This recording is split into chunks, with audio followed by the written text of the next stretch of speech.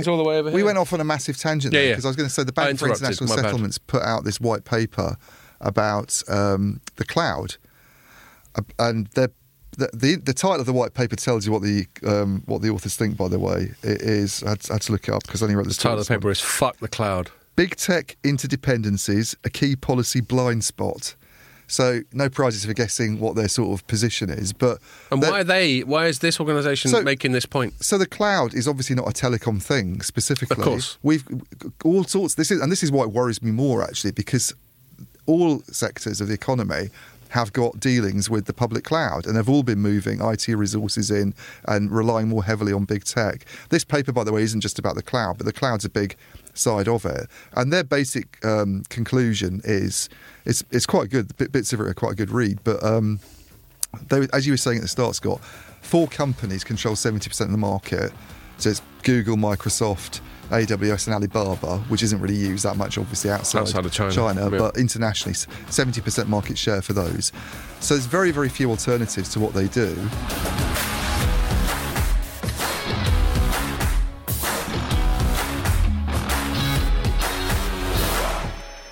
Hello and welcome to another telecoms.com podcast. It's been a week and a half. It feels like longer. Feels like maybe it's because we're in, as you might be able to tell by the background, a freshly refurbished studio. Only how long have we been here? 6 months or so? Yeah, a bit less. But we finally got it together. So now it's a proper studio. We've got this nice sort of felt, looks like a sort of, I don't know, an old suit jacket type of material. Yeah, you would wear that. Yeah, exactly. If I'm trying to look extra sharp. You're a suit jacket type of material. Is that what they made it out of? Yeah. Yeah, because I've got that many suits. As I'm sure you can tell, I've got a whole wardrobe. Isn't that the Sean Connery kind of suit? Yeah, like Untouchables. Yeah. Like the Chicago way. Yes.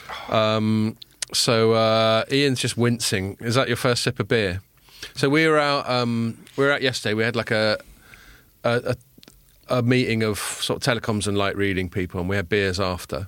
And there was a car behind the bar, so obviously you got to make the most of that. But Ian got a colleague of his over. Shall I give him a shout out? Yeah.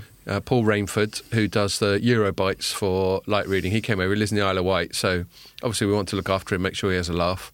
So Ian took it upon himself to hit the pub about lunchtime, didn't you? Something like that. Yeah. And then we finished our meeting about 5ish and met Ian and Paul and a bunch of us. And then I was sort of strangely grown up. I think we finished at that pub about 9, and then a bunch of people going, let's go to this other pub where some of our other colleagues might be. And I thought, do you know what? I've got some shit to do in the morning. I've got to deal with this, that and the other. We've got a pod to do and all that. I'm going to knock it on the head there. I've had a nice night, Jim. I'm going to take my winnings. I'm going to take my tankard and my darts. Actually, like Bricktop in Snatch. You know, the psycho gangster. I was thinking more Bullseye. This is sort of showing my age. Bullseye. When for international listeners, this will mean nothing to you or anyone who's younger than about mid-40s. But when I was a kid growing up in England, on Sunday there were like 3 channels. Well, there were 3 channels all the time, and on Sunday there'd be fuck all to watch on telly, and half of it would be like religious programming or horse racing or some bullshit Bullseye, like that. Yeah. And there's one thing called Bullseye, which was a darts-themed game show. Wow. Yeah. Oh, it was. And it would never last. It's of its time. Yeah. And it was hosted by this sort of old school 70s sort of comic. You know, the sort of one who would, half of his jokes now would just get him cancelled within a syllable. And then they would all be quite earnest, and people would have to throw darts in order to win prizes. And then they get a chance of gambling everything they'd accumulated over the course of the whole programme to go for the big prize, which is normally something really useless, like a speedboat. Yeah. For these people who live in a council estate in Birmingham. And then, but he'd give them a choice. He'd go, you know, you can gamble everything. And you can maybe fuck everything up. I don't know what his accent was. This is a generic northern accent. And they go, no, Jim, I think we've had a good day. We got our darts. They'd get some branded darts, and they'd get a tankard, which is like a pewter sort of cup that people drink beer out of in the olden days, and whatever other tat it's better than they'd accumulated. Blank checkbook and pen. Yeah, well, that sort of thing. Whatever sort of few hundred quid they got. We've had a good day. We're going to take our winnings. We're going to go home. That was me last night at about 8:30, 9 o'clock. I've had a good night. But Ian wasn't having any of it. He'd been out for about 8 or 9 hours. He's just getting warmed up. I couldn't really not go out. No, because, exactly. You were with because Paul. I actually blamed Paul anyway for the condition I was in earlier, because we had lunch and he was going through the drink like Yeah, he was running taking out. a run up, was he? Yeah. I mean, we had a couple of beers at the. God, he seemed all right when Turkish I met him in a restaurant. pub. He was drinking that Vice beer. But I noticed in the pub afterwards, like before we met any of you, we watched a bit of the tennis. Yeah. And his pint was almost gone as soon as I bought it. He He'd was already just had in a the mood. couple He was just maybe making in the most of mood. it. So, Paul, it's your fault I feel this bad if you're watching. Yeah. So well done, Paul. I do remember at one stage you had a little glint in your eye, and you were going, "Should we get some bourbons in?" And I was going, Ian, how long have you been out since? And you were like, lunchtime. And I was going, are you sure that's a good idea? And you sort of went, yeah, fair enough. Did end up having a Jameson's. Did you? Double Jameson's at the end. That's probably. Yeah, your own worst enemy. Yeah. So yeah, I'm feeling all smug and healthy and not jaded. But we'll see how it goes. I've got half a chance. I've got an outside chance that I'm going to get free tickets to Pearl Jam in Hyde Park tonight. Yeah, So, how are you getting there? How am I getting there? Yeah, how are you getting a free ticket? Oh, I see. I just heard on a group someone knows someone who's presumably had some people pull out. Oh. But we'll see. It might not happen. So that could end up being large. So we'll see how that goes. Lovely day for it though. God, it's hot. Yeah, Absolutely. you've even got your shorts on. I got my It's about shorts to on. be even better next week. I know next week's going to be 4. What a scorcher! Than this, is it? 32. Yeah. Yeah, that's not better. That's worse. This is No, all right. and do you know what I've Topping it got? off like I'm not going to this say is- who the client is, but I've got to do a commercial video In a shoot suit. on Tuesday, and I'm going to have to wear a fucking whistle, and that's not going to help at all. It's a suit for our American audience. Yeah. Do you know what rhyming slang is, Pierre? Whistle and flute. There we go. He's learning. So that's not going to be nice. But there we go. Right. What else? Oh yeah, we got a sort of bribe of the week to refer to, which is It's actually related to one of the items. and it might be related to one of the items, yeah, which is Vodafone. They took us out to dinner. A really nice place called what's it called? Balthazar. Balthazar. There we are. Okay. French restaurant in Covent God, Garden. I tell you what, the food was really good. I really enjoyed that. It was, meal. especially the starter. Yeah, that the crab. Crab was That excellent. was naughty. It was.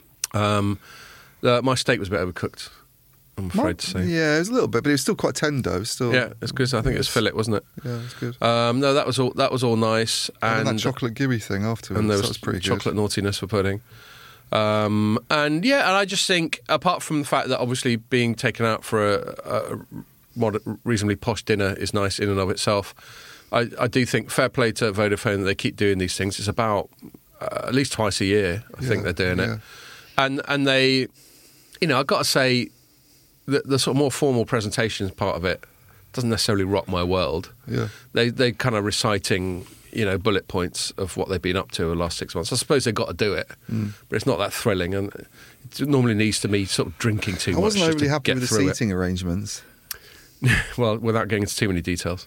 Well, I just sort of got shunted at one end. Yeah, with me. Stop Yeah, moaning. I know, but it just makes it hard to ask questions, doesn't it? Well, you still managed. Yeah, I know, but You just got to It's shout. easy. You got to project. Just write it on a napkin and throw it. Yeah. well, some of the people more in the sort of vicinity of the Said fuck executives all. weren't asking questions. So, I mean, they didn't know that was going to happen, I suppose, before they Yeah. arranged it. But But no, the other thing, fair play to them, while their formal presentation bit's a bit dry, and I'm sure they'll be the first to admit that, they are completely open to everyone throwing questions at them. You did, I did, Ray was there, he's throwing questions at them. yeah, And I just think good for them. They don't have to. They can't run away. I mean, one of their PR handlers every now and then tried the old we'll get back to you on that thing. But on the whole, I think that's a good effort. And It was a obviously, good I encourage effort. people to take me to I think it's really good restaurants they and do get me that, bits. actually. Because I thought the content was pretty good, actually, as Yeah, well. and we're going to get into that because our main topic, which we'll come to in a sec, is going to be cloud, and there was some cloudy stuff, and there's some cloudy news that we've written up. I mean, I think I was complaining before we went that I don't like these things Right. where it's a press conference sort of merged It's into not like dinner. you're complaining, But but then once then you were there, afterwards, I was thinking actually got quite a lot out of that. yeah, and then we've got to give a great shout out to Lulu and especially Heather on the PR agency side. It's Tavistock, isn't it? Yeah, Tavistock. Yeah. So they both came out, but Heather kept us out till like about midnight. So didn't nice feel one, very Heather, well if that you're watching morning this. either, Not to her. the She next was morning. good fun. You what? Didn't feel very well the morning No. after that either. No, I got to that thing where I was like, God, because we went to a pub after, and then we went to like club. sort of club. Yeah. And I was thinking, Which is a bit unusual these days, really, when you're getting into It was your a bit late like that. 40s. we certainly weren't the youngest people in the room, were No. we? But that was all on Heather, so thanks a lot for that, Heather. That was good fun. Then I had an Uber disaster and had to And catch get the bus night back. buses and stuff. It's Yeah. really hard to get Uber in central London. Well, I tried to get one. I was waiting for half an hour, Yeah, and then the driver eventually phoned me. I thought I cancelled it and went, "Where are Yeah. you?" And I was like, "I'm sorry, They cancelled can it." never stop in any areas. Yeah, Uber's supposed to be... The good thing about Uber is supposed to be this sort of perma-connected data transparency. You know what's going on. But sometimes you don't know what's going No. on. I mean, I have a nightmare. I've heard a few times where I've tried to get an Uber when I've been really pissed and I've just... My brain's just not been functioning well enough. Well, it was functioning enough to see that there just basically wasn't anybody picking it up. So I Oh, was I waiting see. for ages. For Okay, it so it's just not like wasn't doing someone had anything. accepted it and then they didn't Then turn someone up. accepted and then they dropped it, as they do occasionally. They and can then there was do that. nobody else. And it was like, and I was standing there thinking, 10 minutes has gone. I want to go home. So I just ended I up. mean, you think it wasn't that late. It was like 12 or 1 o'clock or something. And then I think I walked off to get the bus. I was miles away by the time I went to the bus stop. And then someone picked it up. And I thought I'd stopped it. But Yeah. anyway, we getting off. You on got a there bit of eventually. So long and short of it is you're feeling a bit rougher than I am today because you went the duration yesterday, didn't you? And so that's got to go down as like a sort of 10, 11 hour session, which isn't a bad effort, especially if you finished it off with some Jamesons. Yeah. We were feeling, I think we might have reflected on the last pod, we were feeling it after we were drinking those Irish whiskies on the pod that time with Jarlath, Oh, weren't bad. Yeah. we? So, That's not a good idea. Drinking Irish whiskey at lunchtime is not a good idea. What was it? That or the Rakuten beer? The We didn't drink. I didn't have much of that though. The beer That that was Jeff just brought painful. On, so, yeah. Thanks for that, Jeff. Okay. Yeah. I think we've spoken enough shit, but yeah, we'll come back to that Vodafone thing. But yeah, nod to them. That was good effort. Keep that coming. Posh restaurants going out after with fun people. What's not to like? Yeah, exactly. Right. Oh yes, yeah. What we're going to chat about? So we're going to talk about cloud. There's a bunch of things. You know, as ever, we've probably said this loads of times on the pod. This year has just not been a year for really headline. Oh my god. Stories, has it? It's just lots of... Well, it hasn't in the last sort of few more- months. No. more sort of incremental, steady trade things, but not, you know, like I was saying, we had one of the reasons we were in town yesterday is that we had a team meeting and I was just reporting on the editorial side and I was like, compared to previous years, you know, there just hasn't been many things that go viral because it's just not big stories. Yeah. You know, like 2020 and we had the pandemic kicking off and Mobile Congress getting cancelled and all the drama with Huawei and all kinds of stuff going on. And I suppose the 5G, you know, people are a bit bored of 5G now, so you didn't get so many clicks off that. Yeah. So, yeah, we're at that kind of phase. I mean, if there's an equivalent one this year, I would say it's the supply chain problems. Right. That is the theme of 2022 for the telecom industry. many industries, I guess. Yeah. For many industries, but it really ties in with ours because it's obviously very heavily dependent on chips and stuff. So Yeah, it's just harder It's- to get a big story out of it, isn't it? it is hard to get a big story, but I think I've written a few things Cool. that nod to the obscure side of it, where it's kind of interesting anyway. So you can pick up. Speaking of supply chain, did you see? You know Michael Burry, the guy who Yeah. yeah, The Big Short guy. yeah. He had a tweet saying he expected China to invade Taiwan anytime soon now. And I said, if you think the supply chain is fucked now, imagine how it's going to be Yeah. if China Was invades. Michael Burry the Christian Bale, the sort of spectrum-y yeah. one? Yeah. Right, so he's the sort of person who you would Hedge. believe. Because some people, you know, Hedge some fund. investors, if they put information out there, you assume they're trying to manipulate the market, don't you? Well, there's But an he's interesting ASML story this week that ties in with that, which is the other thing I was Oh, right. Is thinking that of the talking Dutch, about. the ultraviolet lithography one? They're one of the most important companies in the Yeah. world that nobody's ever heard of. Okay, well, maybe we hadn't slated that to talk about, but we can easily go off on tangents. But I wouldn't. I mean, Michael Burry has been saying that the Tesla stock will crash, you know, plummet for like years now. It's Right. never happened. So So it's the sort of stop clock. yeah, maybe he's right. It's just that it's. Well, it's like you get that, like with journalists, you know, Bob Woodward had one big scoop for Watergate and he hasn't done shit since, but everyone still listens to him. So maybe Burry's like that, and that's not to take away from the fact that he called how old is he now? Woodward. Yeah, well, but they're- well, they were young men at Watergate, but that was the early 70s. their Watergate That was stuff fucking was- 50 years ago, so he must be 70 odd. Their Watergate stuff was like a sort of series of scoops, really. I mean, they were digging away at that for years Yeah. and writing about it. So Yeah, and it wasn't. I mean, they were the first. They're the ones who get the acclaim, but people like New York Times followed up on it a lot. But they're the ones who had deep throat. Seymour Hersh, Mark I think. Felt. Yeah. They're the ones who had that insider in the FBI feeding them. They're known, but goss. I think Seymour Hersh got some stuff as well that was I wonder, original for him. They got the first one, obviously. So yeah, who was Deep Throat for Partygate? Deep Throat's identity's known, isn't it? Yeah, No, he's but I asking mean- about Partygate. Right. Well, we assume Dominic Cummings, don't we? Oh yeah. Yeah, probably. Yeah. He certainly likes getting. In fact, we might touch on. Obviously, we don't talk about politics for its own Has he sake, but written it a has book been yet? quite fun this week in the UK. Yeah. So we might nod to that. Anyway, so we're going to talk. What did I say? The cloud. We're talking about cloud. Then we think we might talk.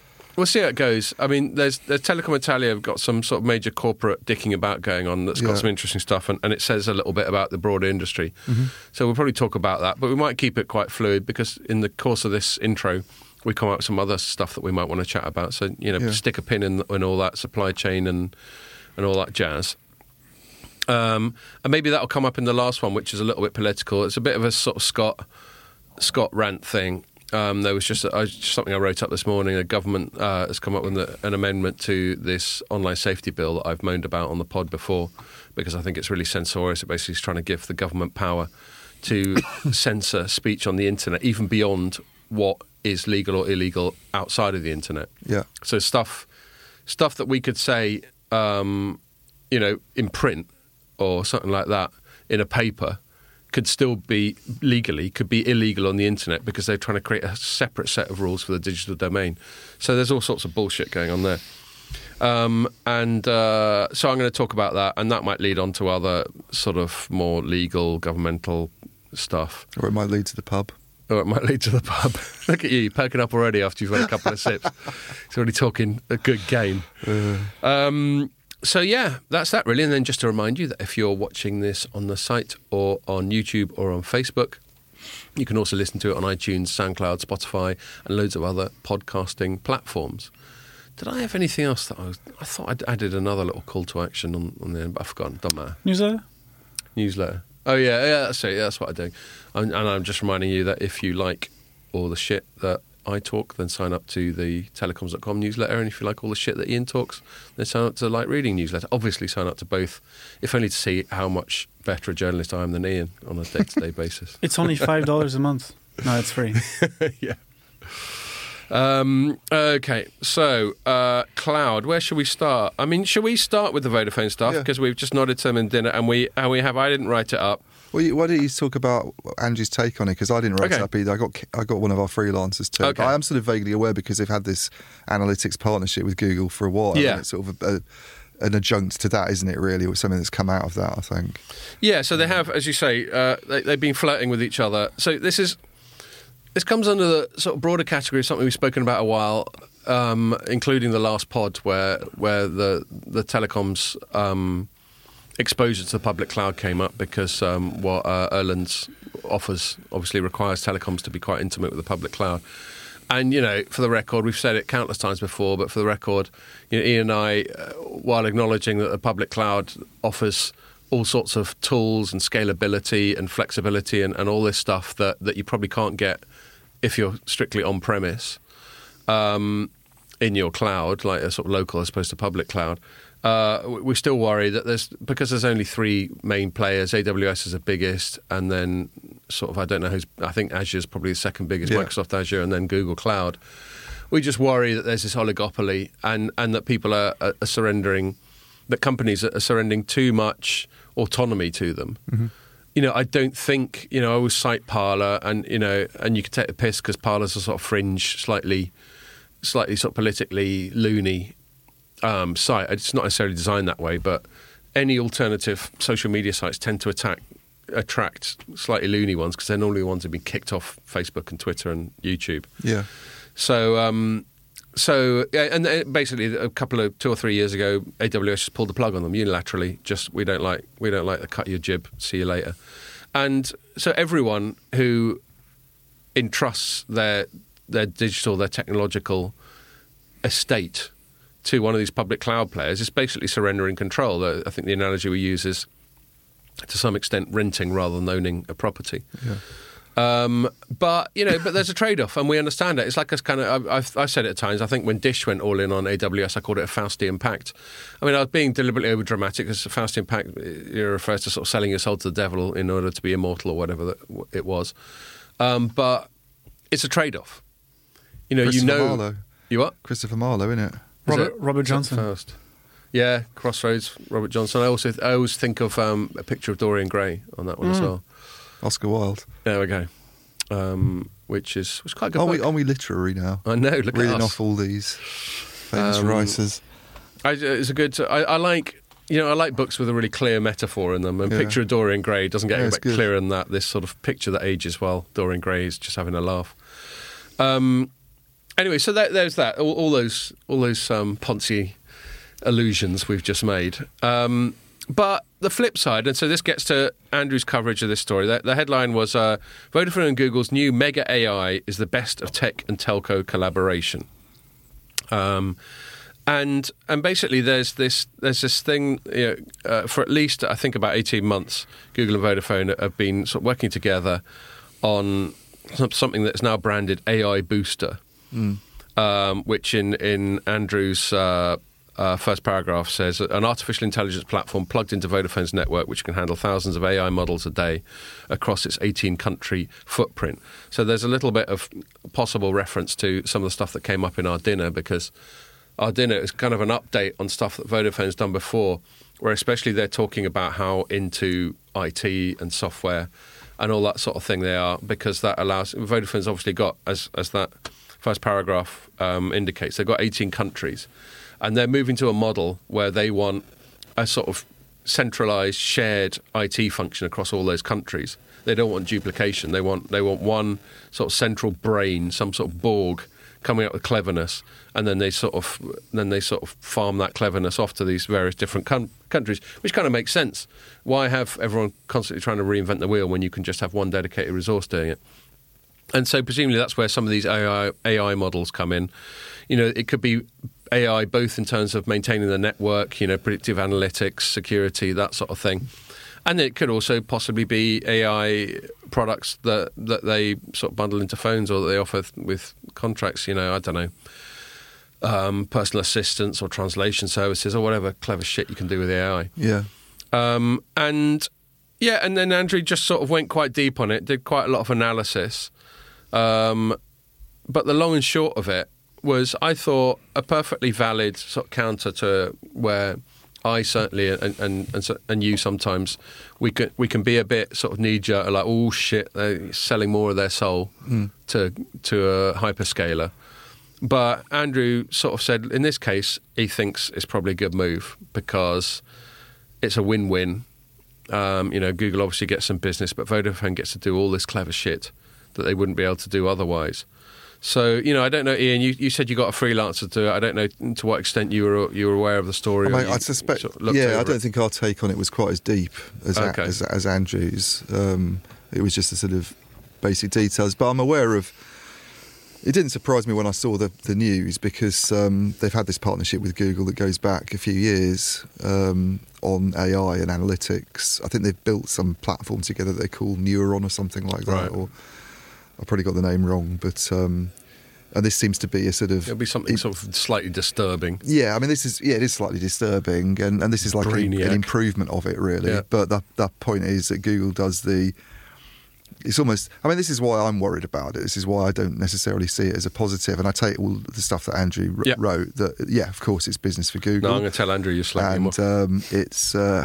It's not... you can see the attractions from a service perspective of... if it helps you address network faults early, or if it tells you what customers want somewhere, before they even realise it themselves, perhaps. Indeed. But I just think it's... I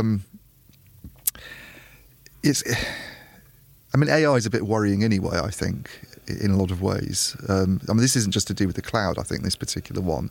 I think there's a lot of ethical issues with... You're getting more into the sort of... Terminator, da-dum-dum. Yeah, totally. So I think one of the concerns about AI and reliance on AI platforms, and this is something I haven't written about specifically for a while, but when we used to go to trade shows, more people who were in the software side of things talked about this, is entrusting sort of decision-making to AI. And Do you? What's going on? Pierre's having He's a go. At worried me. your phone's making a buzzy noise. Is it? Bloody phone. How is it now? Gone. It's too close to the mic, It's I guess. like you're sort of entrusting the decision making to this thing, this machine, where at one stage, that would have been done by senior technology decision makers, and where does the buck stop? Basically, Well, does the buck stop with an AI system, or So does you it talk start about with an like sort of executive? ethics and stuff. I mean, who decides? I think this is a little bit of a tangent, but who decides as a question is, in some ways, one of the ultimate ethical and legal and civilizational questions. Yeah, It basically concerns power. yeah, totally. Who decides? If I get to decide what you can do, then I've got power over you. Yeah, And it would be absurd for you to sort of have to check in with me and go, Scott, I was thinking of buying a new car. Is that all right? That would obviously be ridiculous, wouldn't it? yeah, But, that is power. And I'm totally with you. If a non-human is actually making decisions, then what the fuck? yeah, I mean, and I know that like Google and other people, they have anyone involved in AI have ethics departments. Although I think in Google's case, that's gone a bit wrong. There was one. I don't think it's very well thought through any of this. I think the technology's got ahead of where the ethics side is. And I wonder how much of a shit they actually give about ethics, whether they're just paying lip service to it. I think the other thing that's a bit worrying at the moment as well is that AI, we went through this sort of AI nuclear winter where there was fear that a few years ago everybody was talking about AI is going to take over the planet fairly soon, and things have moved. We've got Google's DeepMind and all of this, and and then this sort of idea of general AI, where something can come along and be almost have a sentient, human brain. almost sentient. And then we went into this period of things not really developing very quickly, and people and all the experts were saying we've sort of reached a bit of a plateau, and that's changed quite a lot, as I understand it, in the last sort of year. Right. You've got these foundation models that are being produced now, where they're just sort of there's so much memory, so much sophistication now in the software that they. I don't know. I mean, I don't want to say they've reached a point of being sentient, but you look. There's a really good Economist piece on it where they were sort of giving problems to these AI systems to solve and asking them to do things like produce covers for The Economist, for instance, with just a little bit of information to do it based on. Or to write a piece of music in the style. Well, and we hear about journalistic. Alarmingly for us, we hear about so that's one thing they did that can write journalistic. So if you look this up, and it's only about 2 editions old, they actually got the AI to write the final paragraph of the feature, and it was all right. Well, it's. I mean, The Economist is not Reuters style bullet point journalism where you're just getting the facts down. It's thinking, it's analysis, it's well written, and the last paragraph of this piece reads like it's written by a person. And so when it gets to the stage where you're talking about, a network essentially being run by an AI system, one worry is just what does it mean for everybody who works there? You've got that big sort of societal impact question of AI, and this argument that we don't need to worry because we've always had centuries of automation and jobs are always created elsewhere.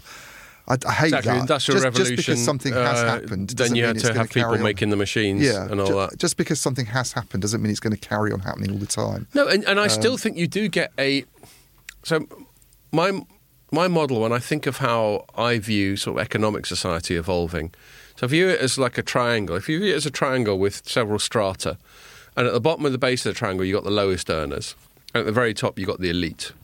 Got the sort of Elon Musk, Jeff Bezos types, and then you got strata going down the triangle, and they're sort of strata of wealth of income. Yeah, and so the biggest one tends to be the lowest one. There's more people working at McDonald's or delivery drivers for Amazon or just earning basic money. Yeah, and if you think of that as let's say historically it was an equilateral triangle. I picture that triangle flattening. Yeah. So that you've just got the base of people earning fuck all getting much bigger. But then you've still got the people at the top. I mean, I suppose it wouldn't be in a triangle anymore. It'd sort of curve up. But basically, you've got more wealth being channeled from the bottom to the top. Yeah. And that's not necessarily because of some devious moustache-twirling machinations. It's partly as a result of automation and the internet. It's just made it more efficient for the really clever people to exploit everyone else. Yeah.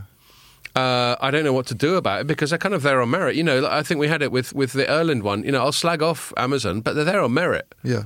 It's not like they've cheated.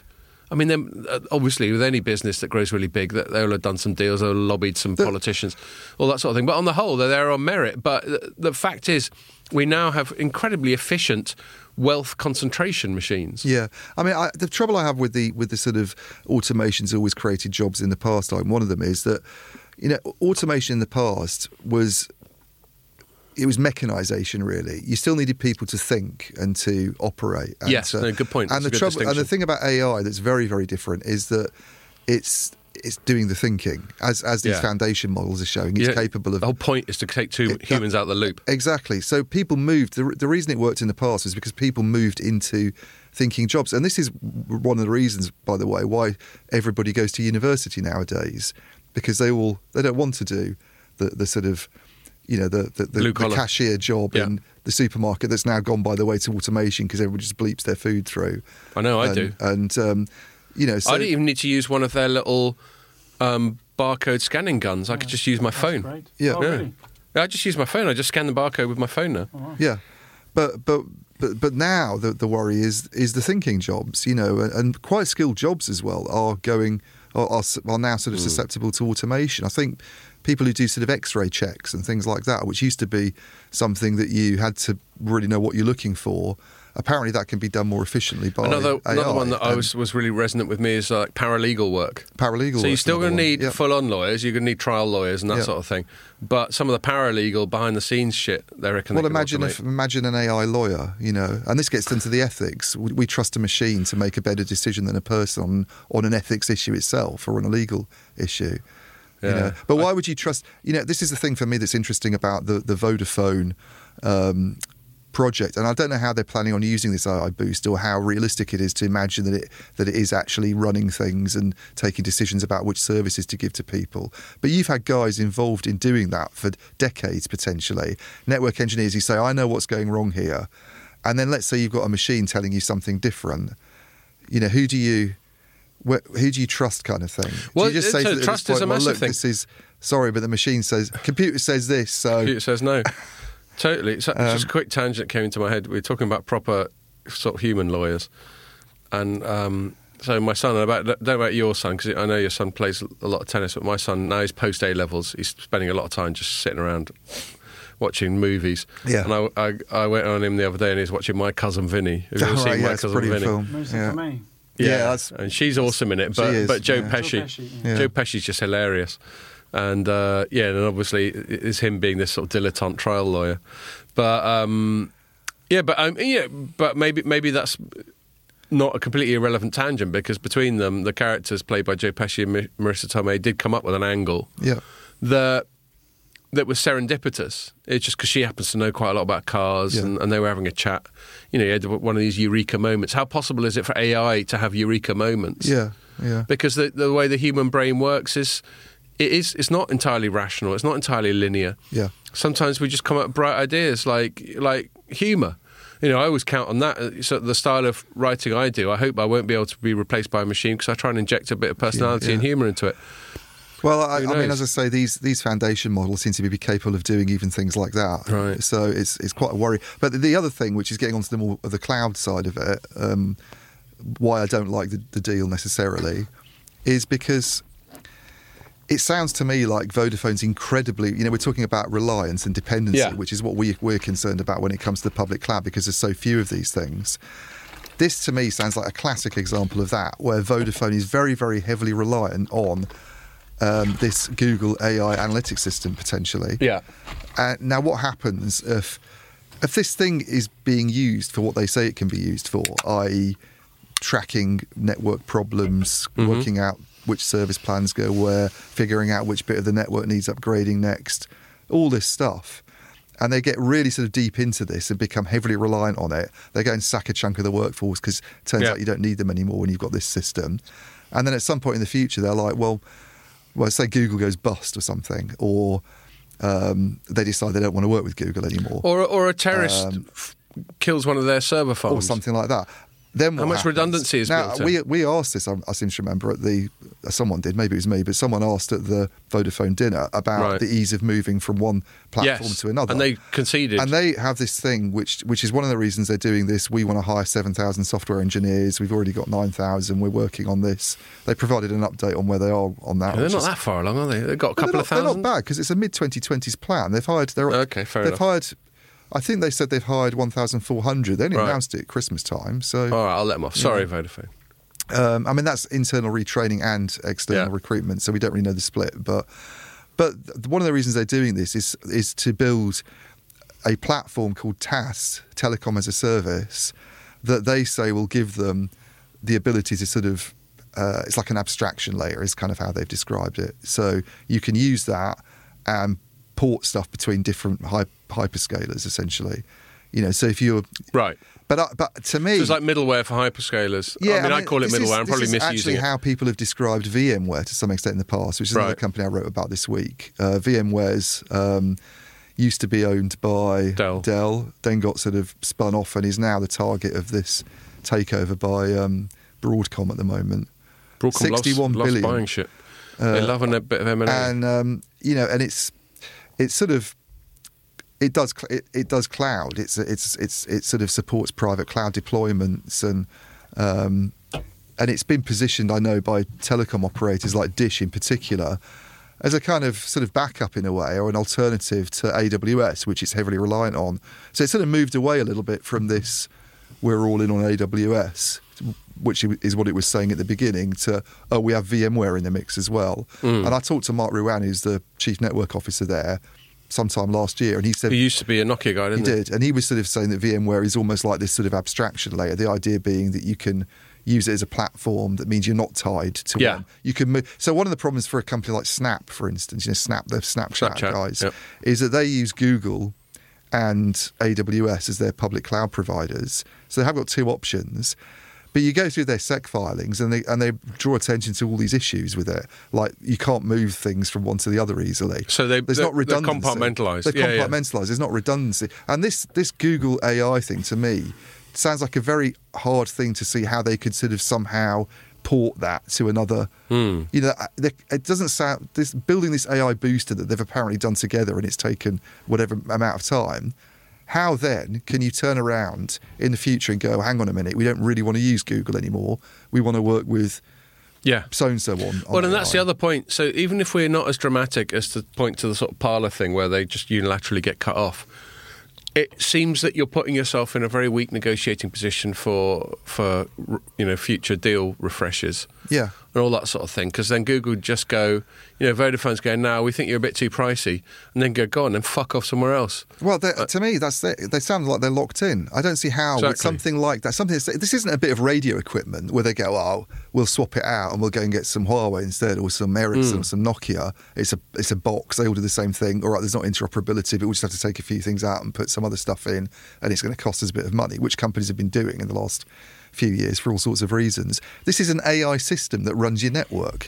It's a totally different thing. It's to take something like that out and put something else in. There's not very many companies that could do something like that anyway on the planet. Look at your options. Probably Google. Does AWS have that degree of sophistication in and there's AI? I don't know, but there's some evidence in the past, like on the censorship side, of oligopolistic behaviour, where they might not actually be in a room acting as a cartel, but sometimes these tech giants can act in concert. Yeah. Like, one thing, I might bring it up properly later, but on the censorship side, I mentioned it in my story, and I've probably mentioned it on the pod a few times. The most egregious example of social media censorship I can think of ever was the story in the New York Post towards the end of 2020, before the American general election that Biden won, about Biden and his son and dealings in Ukraine, funnily enough, before Ukraine was a thing like it is now. I remember that, yeah. And his son's apparently a complete liability. Something doing the rounds on social media today was footage of him doing a bunch of crack or something.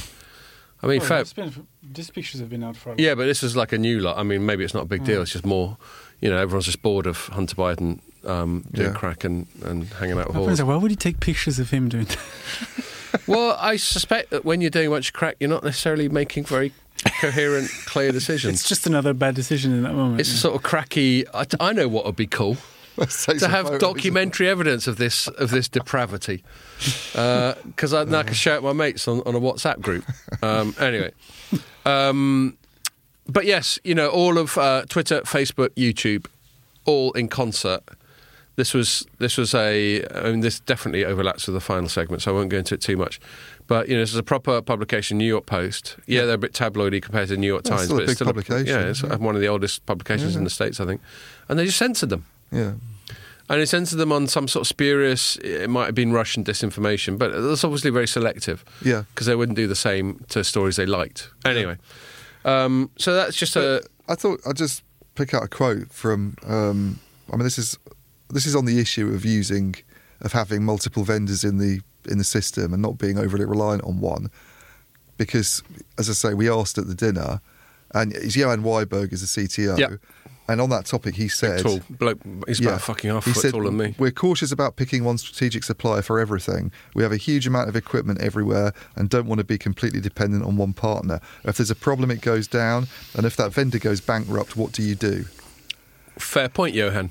Which and they sort of said this when they'd already started talking about this Google AI thing, but it wasn't really made clear to me that that's something you could really have redundancy for. Sure. It's not like a cloud where you maybe putting some of your IT resources in AWS and then, we've got our abstraction layer in, which means if something goes wrong, we can shift to Google Cloud and use them for the same thing. Yeah. Or move to Microsoft Azure and use them for This just seems like something that's very, very hard to do that with. Well, and this is an example of where, as a Pierre, a TM laissez-faire, hands-off, small government kind of guy.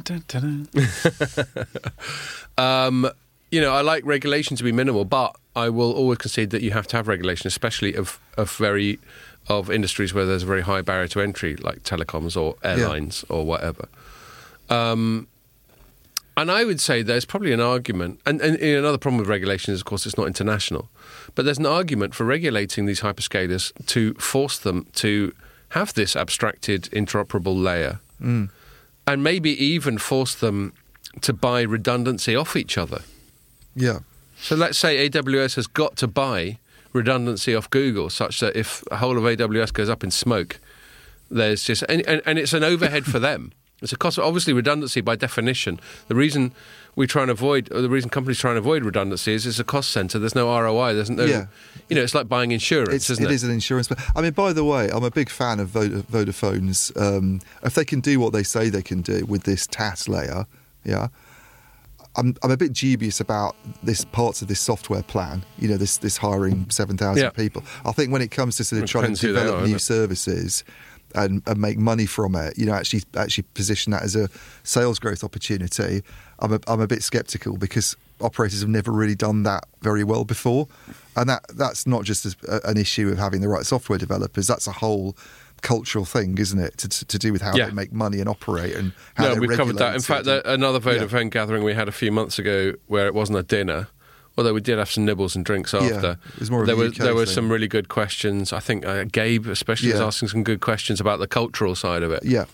So I'm a bit sceptical about that. Where I'm more positive on their plan is this: let's not be overly dependent on systems integrators. Let's not be overly dependent on hyperscalers. Yeah. Let's have guys there who can create abstraction layers, who can do the systems integration work for us.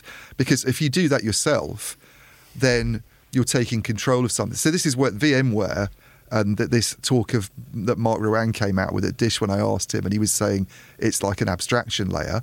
Well, it's a third party, and if there's only one of them, it's just another point of dependency then, isn't it?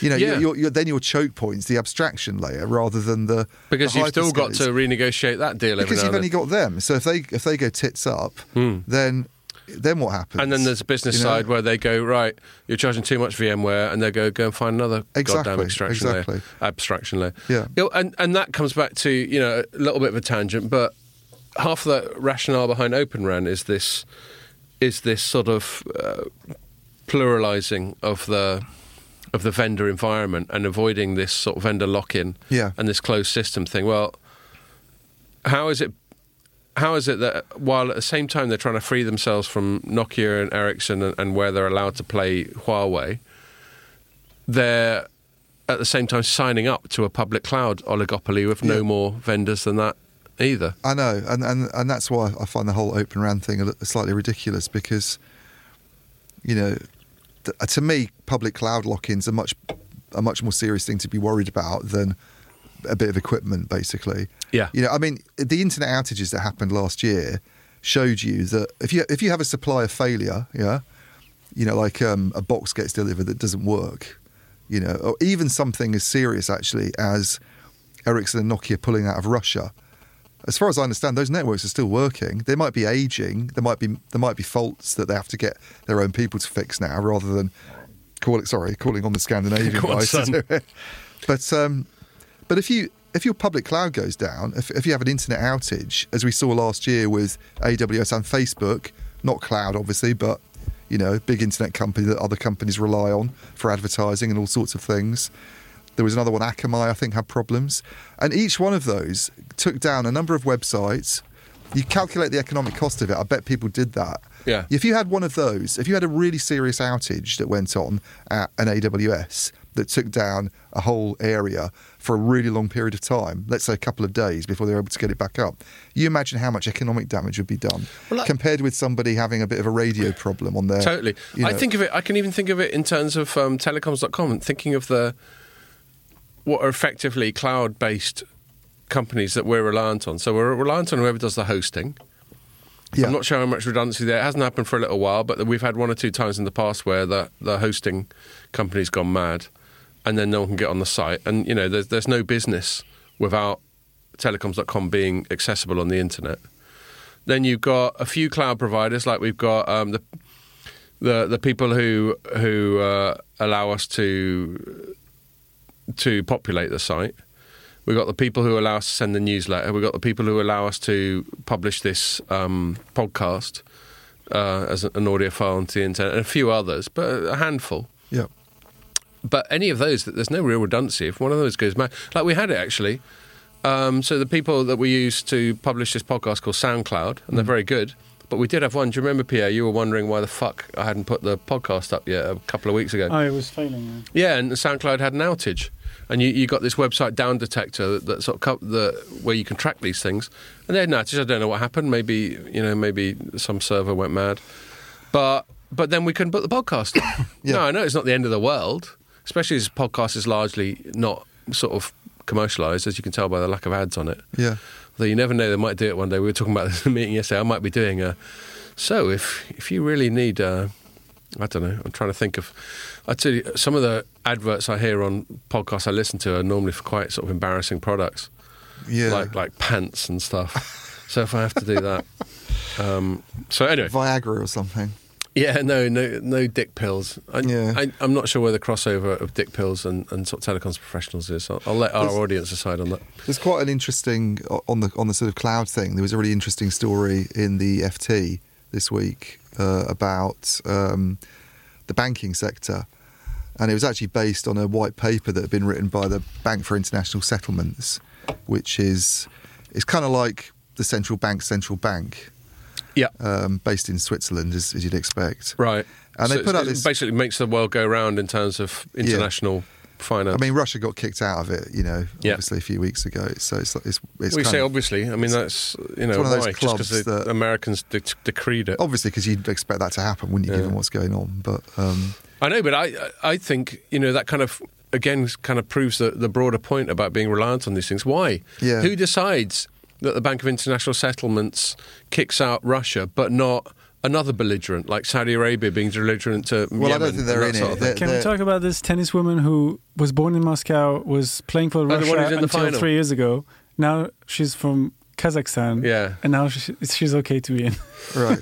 Well, So, I think that's what's she called? going on. Rybakina? Yeah. I think that's going on a bit, though, isn't it? Anyway. Well, the only thing I'll say about that, Pierre, I mean, it's a good point, and it's relevant to what you're saying. But I think she moved to be represented by Kazakhstan quite a few years ago because she got more money off them. Yeah. So it's not like she. 2018, I think. Yeah, but it's Yeah, not it's like like she. that. It's not like she did it since Russia invaded It's Ukraine. like Maxime I know, but Cressy she's- going and playing for America, yeah? With his French accent and his serve and volley Who? tennis. Who? Maxime Cressy. I don't know. Well, you should, because he's probably the most exciting thing to come out of France since you. since Camembert. Since Piolín. He's a serve and volleyer, which you don't get in tennis anymore. So, and he got through to. He was in the final of Nottingham, for instance, which is one of the warm-up events for Wimbledon, Really? and got beaten by Jack Sock. I still have your phone, by the way.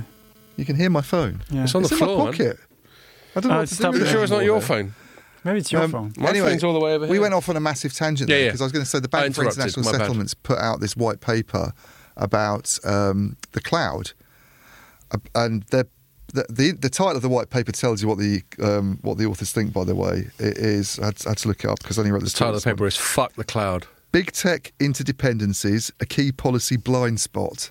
So no prizes for guessing what their sort of position is, but And why is this organisation making this point? so the cloud is obviously not a telecom thing specifically. Of course. We've all sorts. This is why it worries me more actually, because all sectors of the economy have got dealings with the public cloud, and they've all been moving IT resources in and relying more heavily on big tech. This paper, by the way, isn't just about the cloud, but the cloud's a big side of it. And their basic conclusion is it's quite good. Bits of it are quite a good read, but they, as you were saying at the start, Scott, 4 companies control 70% of the market.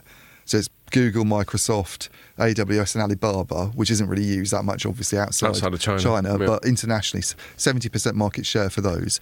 So there's very, very few alternatives to what they do.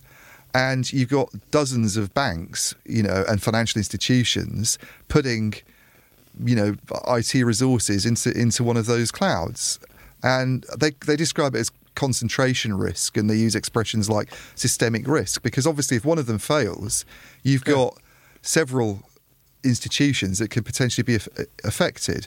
So this is one of the problems I have with Vodafone saying we have 2 or 3 suppliers on the cloud, so we can move How between dynamic them. is that We, situation? and we have an abstraction layer, because if dozens and dozens of operators are all relying on the same 3 clouds, they all need to be doing what Vodafone's doing, right? Which I don't think is really feasible for everybody to go out there and say we're going to hire 7,000 software engineers, and not everybody's in a position to do that and has the resources to do that.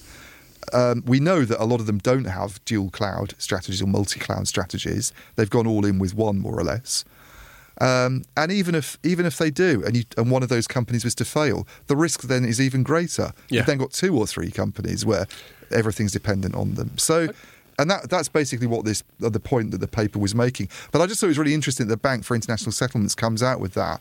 And when you talk to people in telecom, I mean, to me, I'm not really aware of any regulators raising it as a big issue. I mean, regulators seem to get obsessed about things like spectrum and and competition. poking their nose into what we can say. And the only times I really hear people sort of raising it as a concern are sort of anxious technology executives, like maybe Neil McRae at BT, who seems to be more sceptical of this sort of stuff. Neil, Or at least not afraid to. So if you're listening, not afraid you can to say chip it. in and say that I'm talking bullshit. But he seems to be someone who's more Oh, wary, wary he's of it. He's tweeted like public cloud skepticism in the past, hasn't he? But then there's this constant pressure on these companies to, like you were saying, this is why we get people like Erland and Danielle saying, "Well, what else are you going to do?" Because they're heavily gonna indebted. do? What are you going to do? They're heavily indebted. Their sales aren't growing. They're being leaned on all the time by investors to be more efficient. And therefore there's this drive for them to do deals with the cloud that gives them that. And if they don't, they're going to get left behind. But if they do it, it creates systemic risk, like, as the Bank for International Settlements is saying. So I don't have any. There's not an easy answer to it, is there? And I just thought of a sort of devil's advocate counter, which is what's all my bullshit? to the skepticism that I share with you. You ready for another? I feel all right now, actually. Yeah, it's funny a beer does that, isn't it? Come on. Sure. Because I'm Well, no, that's the only one of those. You've got to have a speckled hen now. You've just given away the last one of them. It's all right. I'll have a speckled hen. Don't know if it's cold enough. It is. Okay. Is how many times has this actually happened? This worst case scenario that we both talk about, and so I'm being devil's advocate to myself as much as to you. How many times has this happened? So maybe there is more redundancy built in. I mean, presumably there is redundancy built in. Presumably people like AWS and all that have, they didn't get where they are today by just relying on one fucking server farm in the middle of No, I Virginia mean, or and this is, something. and I suppose one- this is. multiple strip. Yeah, But and that's then that what- goes down, it's game over. That's what someone like Daniel would say. It's like, what are the chances of AWS having a massive outage and failing and it all goes And they're not going down? to fail commercially anytime soon. See, I don't like that argument because big companies have failed in the past, and the bigger they get, the more worrying it is almost. I mean, you don't have to look back to 2008 and what happened to people like Lehman Brothers. I was thinking, Lehman Brothers, Bear Stearns, all that sort of thing. But I really think it's different because not that much of what Amazon does is speculative. You Yes, know, that's the true. retail stuff, it's low margin, but I mean, they're just baked in. Yeah, outside of China, they are the default e-commerce company. So Yeah. they are for me. Jesus Christ. I don't want to think about how much I spend with those fuckers every month. And then on the cloud side, they're pretty much baked in. So I'd say, if you're doing risk assessment, the chances of it going Pete Tong for Amazon any time in It's the next small, decade but it's or not so. impossible. It's not impossible. And also, the idea that they can't fail is almost a bad thing in itself because the free market, They might get cocky. companies are supposed to be able to fail, yeah? Yeah. That's what creative destruction, as they call it, is all about, isn't it? It's about people cocking up and then Well, that was other what the- companies come along and disrupt them. So that 2008 crisis that you referred to is a classic example of that. But I mean, They were right to let Lehman Brothers fail, but then once they let them fail, they were like, oh shit. well, let's look at one that isn't, Goldman Sachs might that isn't fail. speculative then. Let's look at one that's closer to the industry. Nokia with phones, yeah? You know, I mean, that happened dramatically fast. You go back to the early 2000s and where they were in the phones business and Sony Ericsson, and then 10 years later, 15 years later, let's say, this company called Apple that back then was doing iPods and people were like, what's Steve Jobs doing with this? And weird little CRT Max. And look where they've gone. So it can happen, you know. It can happen. No, totally. It's not. It's a non-zero probability. Just being devil's advocate, I think I can see how if I'm a top level decision maker at Vodafone, whether it's a CTO or a CFO or a CEO, I'm thinking right now the cost benefit analysis, the risk reward ratio is in favour of going all in. But I completely stand by the objection you and I have always made, which is fine for the next 5 or 10 years. But what about 20 years, 30 years? The other one that's a worry, I think, is not necessarily them failing, but so the outages that happened last year, as I understand it, a lot of them were to do with sort of human error. Now, obviously, cybercrime's on the rise, and you can guarantee that there are some Russian software people writing code, trying to get into Putin's good books that is aimed at disrupting the likes of Google, right? I think it's Presumably, pretty much a given that that's happening. And it's only because these companies are so good. And Chinese. So there's been a bunch of stuff And coming out Chinese.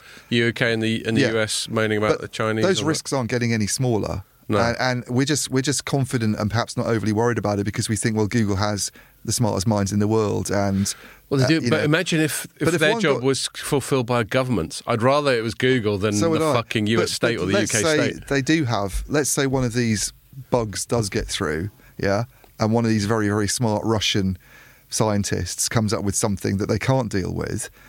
It's not like TalkTalk's network going down, where there's a few broadband homes that suffer in the UK. But got to do without It's- porn for a couple of hours. It's systemic collapse. It's dozens and dozens of big companies that rely on AWS to do public do public cloud. Now, as you said, there's going to be redundancy. So No, but I agree. but The scale, the scale. The bigger the risk, the more.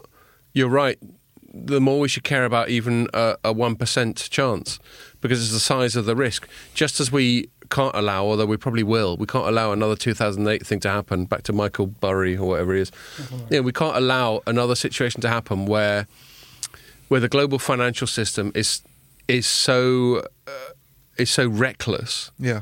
that it takes massive taxpayer intervention to repair the damage they've done by their recklessness and their sort of rolling of the dice, their gambling. I think I broadly agree with you. I don't think we learn from these lessons. And I think the reason we don't learn is because all the incentives are short-termist. There's no incentives. Let's say, we're journalists, so we're not really on a commission or anything like that. But if you're on a commission and you're like, all that really matters is your numbers at the end of this financial year, then that's all you give a fuck about. Yeah, it's short-termist, and I also don't think they have a clue. It's like, to get back to your point of Open RAN and the comparison, they think it's feasible to get new entrants into the RAN market and buy equipment and software from them, and it probably is. Now, I'm not convinced that a lot of those companies will actually survive. I mean, classic example that's happened recently. Parallel. Well, I don't see how Parallel Wireless can survive, frankly. Right. It's lost as many staff as the reports say. How do you lose 80% of your staff? I can't remember who it was. I think it might be Mobile World Live today. We had some bit where they've got a briefing. What's he called? Papa? No, they didn't get a briefing, I don't think. Oh, okay. I think Mike Dana wrote this as well. Oh, okay. He put a statement out. Saying we'll be fine or something like that. It's quite a detailed statement about what they're doing. But I found it a little bit incoherent. He keeps talking about sprints and marathons in it, and it's... What proportion of their headcount have they lost? So no one really knows. Okay. But it's anywhere between... So some sites have it at half. But a journalist I respect a lot, who doesn't normally get things wrong, is Keith Dyer at the Mobile Network. And he had a source who told him it was 80%. Wow. So it's between 50 and 80%. So they have about 1,000 people. Let's call it 65. Let's go. Yeah. I think Split the difference. So let's. Yeah. I don't That's see a how fairly big deal. You can't survive if that's happened. I'm sorry, you can't. And it happened so suddenly. I mean, we haven't got this as a segment, and I haven't really covered it because I know that people like you and Keith and probably Ray have been covering it better. And Mike, Light Reading. I meant you collectively. I did do a sort of opinion piece on it more, but shout out to Mike Dana. Shout out to Mike Dana. Yeah. But yeah, I mean, I'm with you. I mean, that's so dramatic. Yeah, but the reason I mention it is because went off on a bit of a tangent, but they think that they can get competition into the RAN market. It's something they can do, even if some of these companies don't survive. You've already got people like Samsung, which never used to be that prominent in the RAN area, now starting to get deals. Whereas when it comes to public cloud, there's no chance. No one's got an alternative. The barriers to entry. You can't build a public cloud alternative to AWS and Google Cloud, because if you could, they'd all be doing it themselves. That's the whole reason. It's all about the whole, the clues in the word, isn't it? Hyperscale. Yeah, that's what you need to be competitive, and that's why it's so compelling. And which is why, as I would say, when I get onto how reluctantly in favour of some regulation I am, it's always where there's a high barrier to entry. Yeah, because that's where you need regulation. Otherwise, because you don't have a dynamic market, you don't have open competition. Yeah, because as you said, we can't just go and start up Scott and Ian Public Cloud Limited and expect to get Vodafone as a client. Exactly. Well, we could try it. Give it a shot. If all goes wrong at telecoms.com. Get Danielle involved. We at least might get another Yeti out of it. She'd describe us as fake cloud, probably. Yeah. which we would be. Cloud. So, yes, no, I completely agree on all of that. But yeah, to take it all the way back to the start, which is Andrew's angle, and then we should probably move it on after that. There is still the point that Vodafone might get a lot out of it. I don't disagree. So I think it's ultimately a temporal thing. Like I was saying to you earlier, short-term versus mid-term versus long-term incentives. And my biggest worry about telcos, and I think this is yours as well, is that they're chasing short-term incentives. They're doing things like selling off their towers, selling off actual sort of physical inventory like buildings, and then leasing it back. And that's putting a sticking plaster over short-term sort of cash flow balance sheet problems. But it does make you wonder what problems it's storing up decades down the line. I'm waiting for Pierre to tell me off. Yeah, on my phone. he's I'm looking at your between my phone. legs now. I don't know. There's something buzzy going on. Maybe we change our orientation of the thing. Maybe this. I don't know. We're trying out. Maybe it's this new grey background. Normally I can remember things quite well that I've written in stories, but my mind's not really with it. Yeah, well, you're not on top form today. I mean, I think you're doing well. No, and that's not criticism. I'm saying I know you're not on top form because you had a big night out. I think you're doing well, actually, all things considered. I agree. Yeah. Okay. Okay, cool. What should we move on? So telecom and tele. Yeah. I mean, I'm in a situation right now where the majority of the stories that go on telecoms.com I don't write. I mean, I edit all of them. You're the man in charge. And I sort of commission them, for want of a better word. But, God, did you know what? I've just realised something. The story we put out that was written by Mary. Yeah. I forgot to change the byline, so it's got my byline on it. Because when I'm putting up a story, it defaults to my byline. I have to manually change it, and I forgot to change Mary. Sorry, Mary. Not that she listens to the podcast, but remind me at the end of this pod. Okay, you need to get in there and change the byline to Mary's. She's probably too nervous to sort of say, "Oh." No, she'd toy it out. I'd be surprised. I mean, people reading, I'm like, "Oh, this Scott article is very mild." They this isn't written in Scott style at all. No, there's no opinion here. Oh no, Mary and Nick can be plenty gobby when they want to be. That's one of the reasons I'm delighted to have them. That they're definitely got the same spirit as we have in terms of opinion and attitude. So anyway, mental note there. So the piece that you claimed to have written... Yeah, it's got my byline, so everyone thinks I'm great. I'm sort of riding on Mary's What was coattails. Mary's take on it? Because I didn't see her. So I changed the headline. I said the headline was Tim sort of clarifies details of company split. Yeah. So they've got this split, and there was even a little graphic that we put in it. So Tim is what I call the artist formerly known as Telecom Italia. It makes me think of Monty Python and the Holy Grail. Yes, where there's the wizard, the Tim the Wizard, played by John Cleese. Yeah, which makes me and you're expecting some sort of Tolkien-esque grandiose name, and he's just called Tim. I haven't seen that film for a long time. I have to watch it again Tim's the one who laughs when they all get savaged by that rabbit. What's your favourite colour? Yeah, red. No, blue. Anyway, so yes, Telecom. No, my favourite line is Camelot. It's only a model. Yeah. It's a silly place. Because they introduce Camelot and then they do that stupid musical number. Terry Gilliam, wasn't it? It's only a model. Yeah, it's only a model. And so and also I regret. I mean, Tim, apart from it being a very short and sort of English-sounding name, Telecom Italia just sounds cooler. It does. Italian. The Tim thing's just. I mean, also it stands for Telecom Italia Mobile, right? And yet it does other stuff. So why has it changed its name to Tim? It's still better than Bouygues. Yeah, Bouygues is a weird name, and it's even harder to spell. Is that someone's name? That's Martin Bouygues, isn't it? Oh, I don't know. I think it's the surname of someone. Martin Bouygues is some oligarch. Well, it sounds French to me, mate, but I'm not an expert. Bouygues, no, that sounds. It doesn't sound French to you. No. Okay. It just sounds like an obscene sound effect. Bouygues. No, the guy who owns the group is Martin Bouygues. It's the noise you make when you fall in a puddle or something. Anyway, so Tim, I'm not going to get into the whole background, but Tim, there's been sort of fuckery going on with Tim for years. Yeah. I mean, a few years ago we were writing about... And there still will be for another few years. Yeah, this sort of Vivendi was trying to get a bit of it, but they were trying a bit of corporate weirdness where, without actually launching a takeover bid for the company or even buying the majority of its shares, they wanted to control it. Well, they could cock this thing up. Yeah. And then this other activist investment firm called Elliott got involved, and I kind of when we wrote up, we kind of celebrated it because we thought Vivendi were taking a piss. Yeah. But that's not to say Elliott's necessarily any better. So it's all just these masters of the universe having pissing competitions with each other. So they've burned through about 7 or 8 CEOs, I think, in that many years, if not less. All of whom sound like AC Milan centre-backs to me.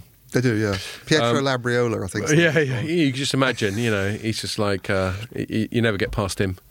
He's quick as a whip. He looks like an ageing Italian centre-back as well, I think. Chiellini. Yeah, exactly.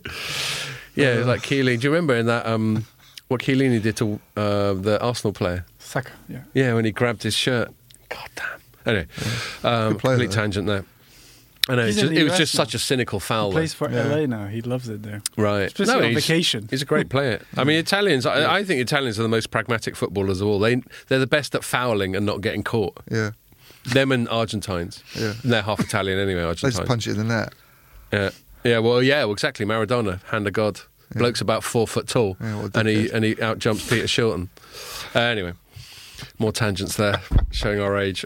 So Tim, So there's been all this dicking about going on with Tim. Who owns it? What are they up to? How are they involved with the state in terms of like national sort of broadband networks and all that sort of thing? Anyway, cut a long story short, their latest cunning plan is to split Tim in half, more or less.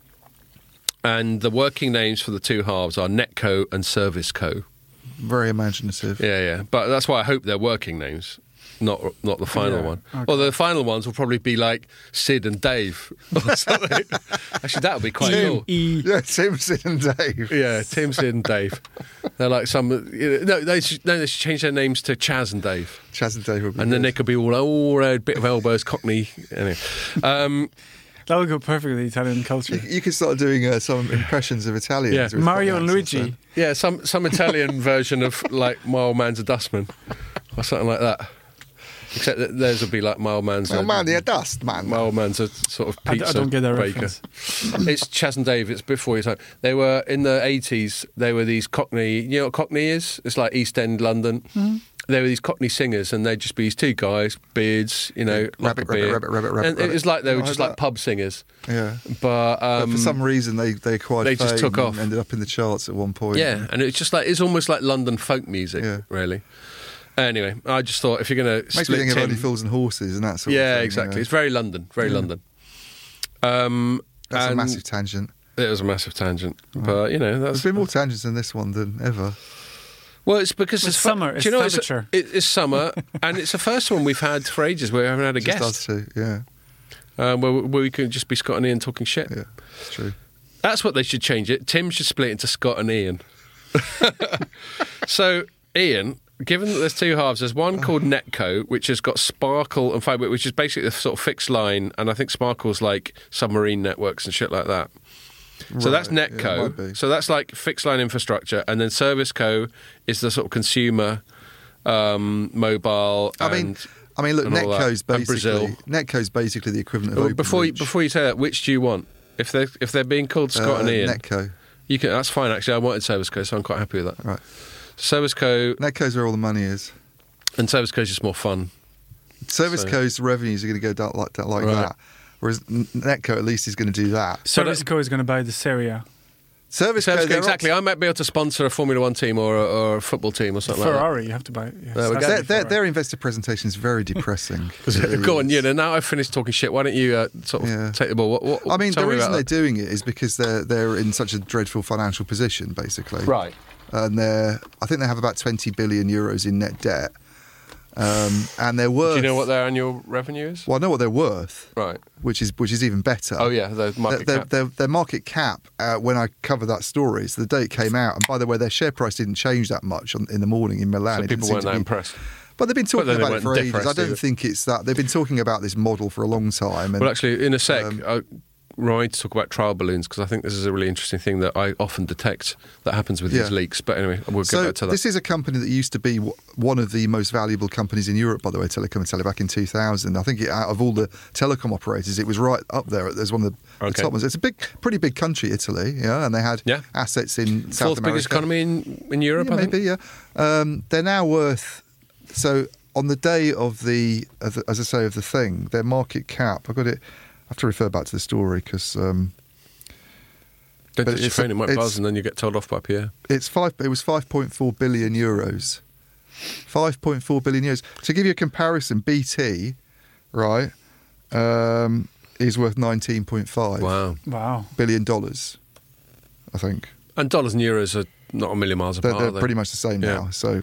106. And you look at its Right. share price. So its share price in the last 5 years, I looked at this as well, has gone down nearly 70% Wow. in 5 years. And they're, I think the metric that people often look at is sort of earnings to net debt, which is very high in their case, and their debt's stubbornly high. It's always been at this, dates back, I guess, to the early years of the century when they went off buying assets and spending money on spectrum, and because a lot of the European operators are in a similar position. Yeah, yeah. But they And need. we've spoken about how profligate the Italian 5G auction was a few years ago. Now their domestic market is a really, really tough one because what the Italians did was they allowed this merger to go ahead between Wind Telecomunicazione and Three Italia, Tre. which is now Wind Tre. There we go. But as a condition of allowing that deal, they said you have to sell some assets to another company, which turned Which out is a to standard be thing that happens in Iliad, consolidation. Yeah. which is therefore not really consolidation. You've basically invited the most aggressive company And in Europe multinational. into your market.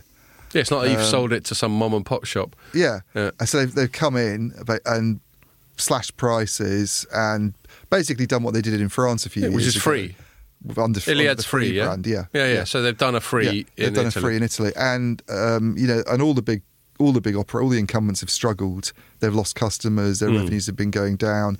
Which is exactly what happened in France. Yeah, I remember so- actually before this job, when I was an analyst, Orange and SFR and Bouygues were always bitching and moaning about how they can't make any money anymore because of free. Yeah. But that's competition. So this deal, this spin-off, is all about basically raising capital, I think, to try and improve their balance sheet position. Apparently what they want to do is load that with about 11 billion of their net debt. Which is about half. Yeah, and they're optimistic. So this is a company worth 5.4 billion. This is the weirdness of these sorts of things. This is the financial engineering of it. That they're optimistic that they can raise about 25 billion from a sort of that's what it will be worth. This entity, this Netco. So Raise it from where?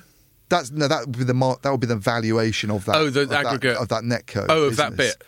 Now this is where Iliad might screw things up because Iliad reportedly wants it valued at 31 billion. That's what they that's their estimate of how much it will be worth. Sorry, I've lost track. Why do we care what Iliad thinks?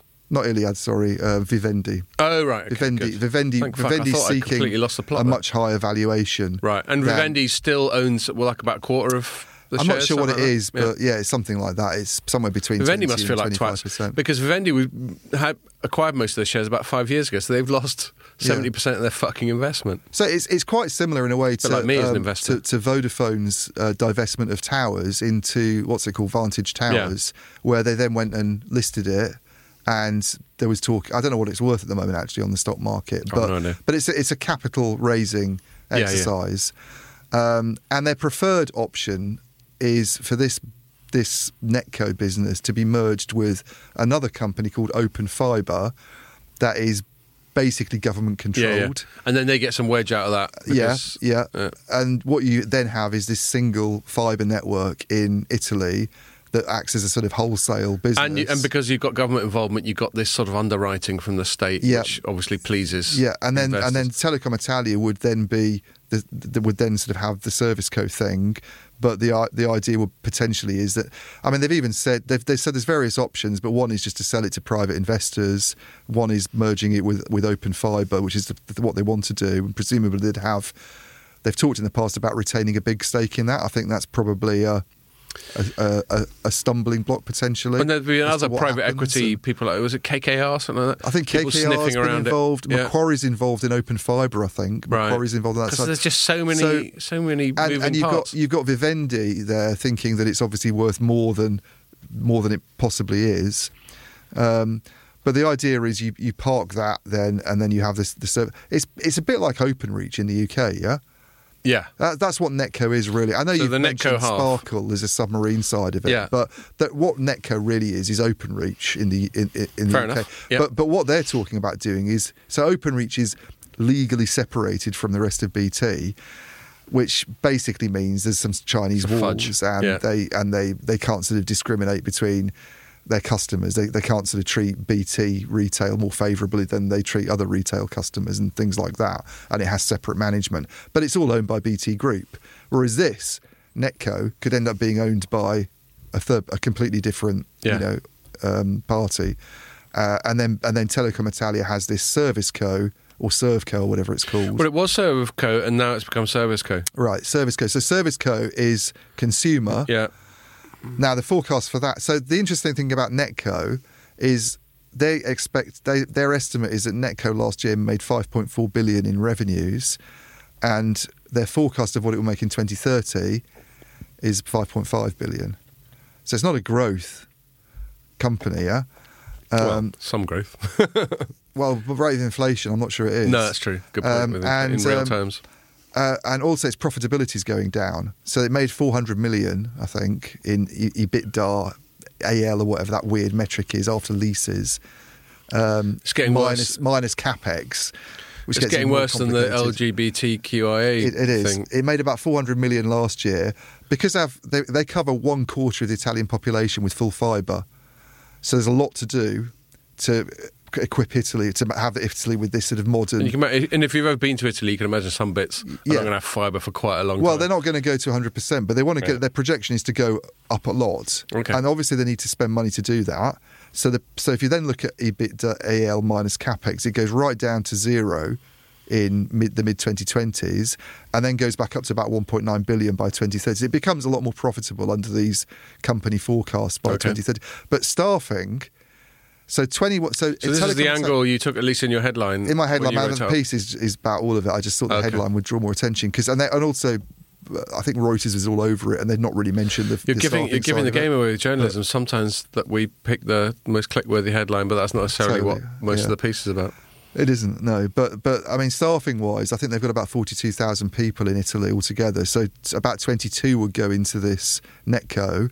And then if you look at their slideware for all this plans of what they're doing and revenue projections, that figure goes right down from 22 to 15 over the course of the plan, because basically, once you've built the network, you don't need as many people, do you? Right. You're doing all that work in the early years. Done and dusted. And anybody who's optimistic about the Service Co, anybody who's a sort of employee who stays with Service Co and they're thinking, well, we're safe here, well, they're cutting staff as well. The consumer division, they're saying, would have about 14,000 full-time workers.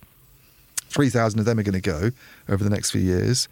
So you're talking about, I worked out, it's about 9,000 job cuts they're projecting. The enterprise out of the total headcount of... So the whole Italian unit is 42,000. That's a big internationally, because they also have Brazil. Yeah. And Brazil's part of Service Co. I'll tell you what it is. It's about 52, I think. It's about 52,000. Okay, so about a sixth. So you've got Service Co. If you look at the bits of Service Co, the consumer side of it, their revenues are forecast to shrink. I think going down from about 6.8 billion last year to 6.5 by 2030. Or maybe it's even the mid 2020s, because it's just a crap market to be in. I mean, look at what's happened to them with Iliad in that market over the last few years. And they've really struggled. Yeah. And all their growth prospects seem based on this enterprise unit, which made 3 billion last year, but they say that's going to make 5 billion in the next few years. So they're almost forecasting a doubling of revenues at that. Which I've just noticed on the slide in our story includes a company called Olivetti. That feels like such a retro brand. Well, I just think it's wishful thinking. All of that's based on what we've just been talking about. They've got this partnership in Italy with Google Cloud. And they've got this unit called Nouvel. That's it. That's in the enterprise bit as well. Nouvel is their thing that they're sort of doing with Google Cloud. It's like their cloud business. Okay. And you look at where all the growth's coming from, and it's that as well as the Internet of Things. Well, the Internet of Things, that's been a great success, hasn't it, for operators over the last few years? I can see lots of growth. I'm really going to bet the farm on that. So I just think they're absolutely kidding themselves with this enterprise forecast of it going up from 3 billion to 5 billion. I don't believe that will happen at all. And it's just a really depressing story. The Telecom Italia, to me, is where operators go to die, sort of thing. It's like... And you were saying earlier that you think it's emblematic. It should be a cautionary tale, because that's where others could go. We don't think people like Vodafone or whatever are there, or even BT is an equivalent former national monopoly. But watch out, because they're but for the grace of God go I. Yeah. They're the sort of... They're the real sick man of Europe kind of thing, Telecom Italia. Italy often is economically, sadly, which is a shame, because I fucking love it. But for a company that was, as I say, in 2000, it was regarded as one of the most valuable stocks in Europe for all sectors. To be where it is now, it's just quite a sort of depressing tale. But this is the other thing. This plan that they put forward. I mean, they've been talking about doing something like this now for about 2 or 3 years. And every time they come up with a new strategic plan or some effort to try and turn the company around, the shareholders that you mentioned, Vivendi and Elliott, usually end up squabbling about things, and it never really goes anywhere. Then a CEO gets replaced. Well, and what are the incentives of the various people involved? Because whenever private equity is involved, you assume there's some kind of Gordon Gekko-ish sort of asset stripping, short-termist incentive going on. Because... various people have been going, flog this, flog that, flog the other bit, flog this asset, because what they want is their exit.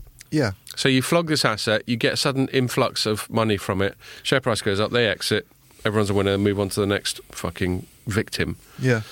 And, I don't want to be too much of a dick about this, because I'm pro free market, I'm pro capitalism. If you want to be a sort of corporate raider, Gordon Gekko type, then go for it if the rules allow it. But it's not necessarily for the good of the company. And going back to, I keep referring to Gordon Gekko, the film Wall Street. One of the subplots within Wall Street was like, okay, it's all very well, Gordon Gekko coming in, asset stripping, but then what about the poor blue collar fuckers in Rust Belt America who then haven't got a job anymore? So, I'm getting lefty in my old age. I'm starting to think about these things. Yeah, well, the same here. But I think they're this valuation, 25 billion, that's reported. They've not mentioned that in the investor presentation. That's maybe feasible because we've talked about this in the pod a few times with people like Jarlath from Giganet. There's a huge surge of interest in fibre networks and Jarlath. By the way, if you're listening, I gave my son your bag. I did as well. Yeah, right. Yeah, it's a good bag. I mean that as a compliment. Yeah, same. I wouldn't give my son any old shit. No. But there's a huge interest among a certain class of investor in things like ducts and poles and fibre in the ground. And these hard, predictable assets. Yeah, but I just wonder if Telecom Italia merged with OpenNet is the best example of that. It's merged with OpenNet. With Open Fibre, sorry. Yeah. This is the beer and the hangover combined. But merged with Open Fibre. I mean, if you look at, what's going on in the UK, for instance, with Openreach, to me, is a sort of net loser, really, from the fibre revolution. And we talked about that a few times. Because of the competition. Because unless all those new entrants fail, it will lose market share in broadband. And now maybe in Italy, it's not a very competitive market and they don't have that surge of fibre rivals. But if they don't, then what you've got is basically potentially a government-owned monopoly wholesale provider, as they have in Australia with NBN, for instance. And that doesn't sound like a very good way to invigorate a market. NBN's had all sorts of aggro. We like what's going on in the UK because it's all about infrastructure-based competition, which is something these markets have lacked for a long time. And you've got City Fibre and all that going on. Yeah. So... Okay, unless you've got anything more to say on it, I better move it on because we got a hard stop going on. I'll move on to the final thing that I wanted to chat about. So, the online safety bill is something that I've ranted about for a while. This is only fringe telecoms, but it is still telecoms because Ofcom's involved, and obviously it's about communication, which is what the ultimate point of telecommunications, as is strongly implied by the latter half of the term, is all about. So. I feel it's all right as long as I'm not going on about it the whole time, and we spend plenty of time talking about fucking cloud or fibre or whatever or RAN, then it's all right. But so we've got this thing called Online Safety Bill, which has been put through by the current government, it's a Tory government, on which more in a sec maybe. And as the name implies, it's about making the internet a safer place. Now I'm deeply sceptical whenever anyone talks about my safety. I think you're not talking about my safety. You're talking about your power, and I'm just a proxy. You're saying, Scott, I'm trying to make things safer for you. No, you're not. You're trying to use me as a proxy to increase your own power and say that you're doing it for my own good. Well, fuck you. I can take care of my own stuff. Anyway, but then I'm a 50-year-old bloke who's been around the block a bit, and so then they talk about what about the children, sparing children. And, I'm not going to push back. I've got teenage kids. I know my son certainly has checked out some stuff on his phone over the years that I wouldn't necessarily have endorsed. Yeah. And I remember talking to them when they were little kids. I was like, if I let you just go on the internet without my supervision, it'd be like me sticking you in the middle of Oxford Circus by yourself and going, deal with it. Yeah. The internet is this whole digital world, which is equivalent to the physical world, and it doesn't have physical dangers. You can't get kidnapped, you can't get beaten up, but there are still a lot of dangers there. So kids do need protecting, and maybe there is some role for the government there. But with things like the Online Safety Bill, I just feel that they're using, again, the kids as proxies to push through a bunch more of a whole lot more power grabbing in the name of protecting the children. Yeah. If they just restricted it, and I think I might have said it on a pod before, there was one, I think they've got this woman at Ofcom who hardly ever says anything, and she's a complete establishment figure. She's called Dame, I don't know, Marjorie Dawes or something. I think Dawes. I don't think she's Marjorie. Marjorie, that might be that that Matt Lucas character. That sounds like Marjorie Dawes. Yeah, who had the diet clinic, and she was just always eating cake. But anyway, some name like that. And she came out and went, yes, it's really important that we have this bill to protect children and adults. So the cat was out of the bag straight away. This whole line that it's just for children is bullshit. Yeah. Because as soon as this Ofcom woman had half a chance, she started talking about adults. So they're just using our safety as a pretext for increasing their own power, is my view. And I'll admit my own bias. I'm a little bit skewed in that way, maybe too much so. But it leads to bad law. And by bad law, I don't just mean laws I disagree with, but I mean laws that have too much sort of vagueness and subjectivity and are too open to interpretation. That's bad law. Yeah. You can't have something like where you go, Ian, you just broke the law. And you go, which law? And I go, well, that law that says you can't wear grey T-shirts. And then you go, well, what shade of grey? And I go, oh, well, the law hasn't told you that. So maybe I'm allowed mid-grey, but not dark grey. Anyway. So this online... I know it's really controversial, this bill, because pretty much nobody likes it seems, except for Nadine Dorries. and some of her groupies. But have she still got any? Well, I mean, our mate Julia Lopez, who I interviewed, she left. Yeah, she bailed the other day, but we might get into that. She's one of the sort of firm Boris loyalists, isn't it? It seems Doris is massively Boris loyalist. Yeah. But the thing I don't. So maybe with any luck, she'll be gone. The thing I don't get about it is exactly what you just said, really. This sort of... I don't see how you legislate on some of this stuff. Yeah. It's very hazy. You know, you can look at a sentence that's written and pick out a word in it and say you can't use that word. Well, it's also parallel because there is legislation on speech. You know, there's slander, libel. Yeah. And there's lots of stuff I don't like hate speech, because that's also, I think, deliberately vague. But what this law tries to do is apply a new layer of speech legislation that applies only to the digital domain. And so that's really insidious. Stuff that would be legal for you to say in the street becomes illegal online. Now, if I'm going to be... Presumably hate speech is allowed if it's Vladimir Putin we're talking about. Well, there's that as well. We can talk about taking him out in a surgical strike and nobody would tell down. But if you said you're going to take out somebody else... So there's another classic example of the subjectivity. Whereas if you slagged off someone who's just as culpable of war crimes like, I don't know, that Crown Prince of Saudi Arabia, then that's not all right, because we've subjectively decided that Russians are baddies and Saudi Arabia are not baddies. Yeah, well, we're still dealing with them. For whatever geopolitical reasons there are.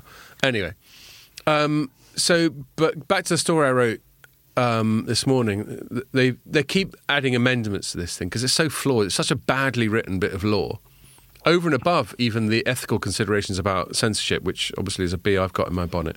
It's just bad law for the reasons I was just saying, because there's so much subjectivity and vagueness in there. So they keep having to go, all right, accept this, accept this, accept this. And so the latest one today was like, all right, accept proper journalism. So at the core of...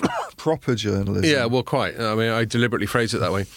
At the core of the law is basically to compel big social media platform, Facebook, Twitter, Google, etc., to compel them to censor. Or you get all this, we'll fine you 10% of your global turnover or whatever type of thing. And so obviously they're going to react to this. Their compliance people are going, fuck it, let's just censor everyone, because it's not worth the aggro. Yeah. And then they've suddenly gone, oh shit, they might start censoring proper journalism. So then they've had to put this little caveat in that they spoke about today. But, it's like an afterthought, isn't it? It's like, shit, we've drawn up this ridiculous law and we didn't even think about people writing stuff. Do you know what I mean? And as you said, everybody's a journalist these days. Well, so there's the point. Journalist is so that's why I phrased it down and writing something, isn't it? That's why I phrased it as proper journalism. So, I mean, I don't know where we are. Obviously, we've got... titles that have got decades of history behind them. Presumably we're viewed as proper journalists, but probably not as much as the Telegraph, our equivalent of the FT or the Telegraph or something like that, or Wall Street Journal or whatever. Yeah. Or Le Monde. I had to give him a nod. Or Figaro. Les Echos. Yeah. Is that all of them? We've covered the whole French press there. And French press is what Americans call cafetiere. Anyway, what was I going to say? Yeah, I know. See how I went there. But so let's say we squeak in. But yeah, I mean, I made the point in the story I wrote today. What if, just as, for want of a better term, a citizen journalist is out there filming a camera phone and they spot an MP, you know, going into a crack den, and they're going, check it out, Sir William Hogg Smithers III is clearly into crack. I mean, that's in the public domain. That's in the public interest. I mean, the thing that's brought down Boris Johnson this week was that there's this one MP who gets pissed and likes feeling other blokes up. Yeah, so how can you write about that without straying over these... But let's say it wasn't the Sun that broke the story, which it was. Was it the Sun that broke the story? Yeah, I think so.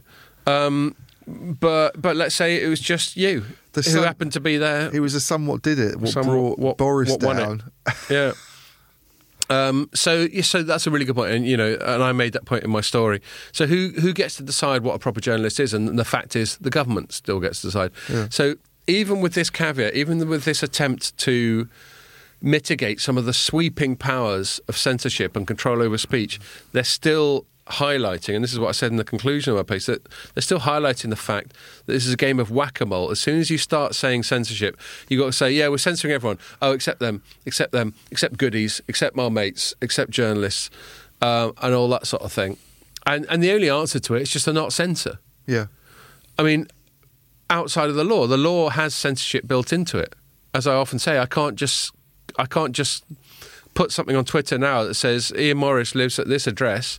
Mercifully for you, I don't know your address. Lives at this address. Go around and firebomb his house. That would be illegal. So there's already law that covers the most egregious speech crimes. Yeah. And then when you try and censor it over and above that, and you put subjectivity into it, and go, well, we just think that people should be nice or whatever, then you're just chasing your tail. Yeah. Having said that, you know, I'm grateful, I suppose, that some protections are being put in for journalism, because from a journalistic perspective... But it just sounds ridiculous, the protections of journalism. It sounds like they've drawn this thing up and gone, oh, we didn't even think about that, therefore we need to tweak this bit, which just isn't going to work in practice, because, as you said, anything can be classed as journalism, frankly. Anything that's a written piece that's factual. And they don't, even the press release, they'd even say that, I think they let me look at it. Have I done my usual thing of not getting the fucking thing up on my screen? I'll just find it, because there's a particular word they use. That's it. I think it's... I mean, it almost sounds like the whole... a throwback to the sort of 1960s Sorry, can I quickly butt in? Yeah, the word is recognised. Right. So they say... what is it? Basically... Recognised news outlets are protected. Recognised by who? Recognised by the government. Well, exactly. Yeah, sorry, I interrupted you. I was just going to say the whole thing just sounds like a sort of throwback to the weird 1960s days of, like, putting Lady Chatterley's lover on obscenity trial, laws. Obscenity laws and all that. I mean, it's very much to do with fictional stuff back in those days. But that appears on the internet nowadays. You can read a book on Amazon's website or whatever, download it as a digital book and sit there reading it. It's online, so... There was a weird bit of censorship. Trying to read American Psycho or something like that. Where does that come into things? There was a weird bit of censorship happened this week on Twitter, where Jordan Peterson got kicked off for being typically strident about something, and then his friend and ally Dave Rubin just queried him getting kicked off, and Dave Rubin got kicked off for querying the kicking off. I mean, where does it stop? Yeah.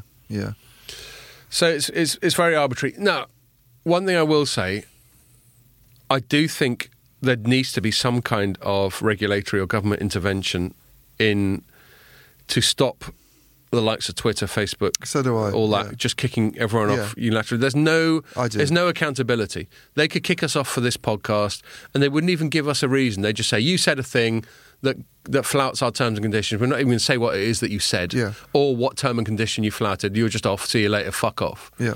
Back to the thing I was talking about at the start of power and who decides. Well, they get to decide. It's their platform. Yeah.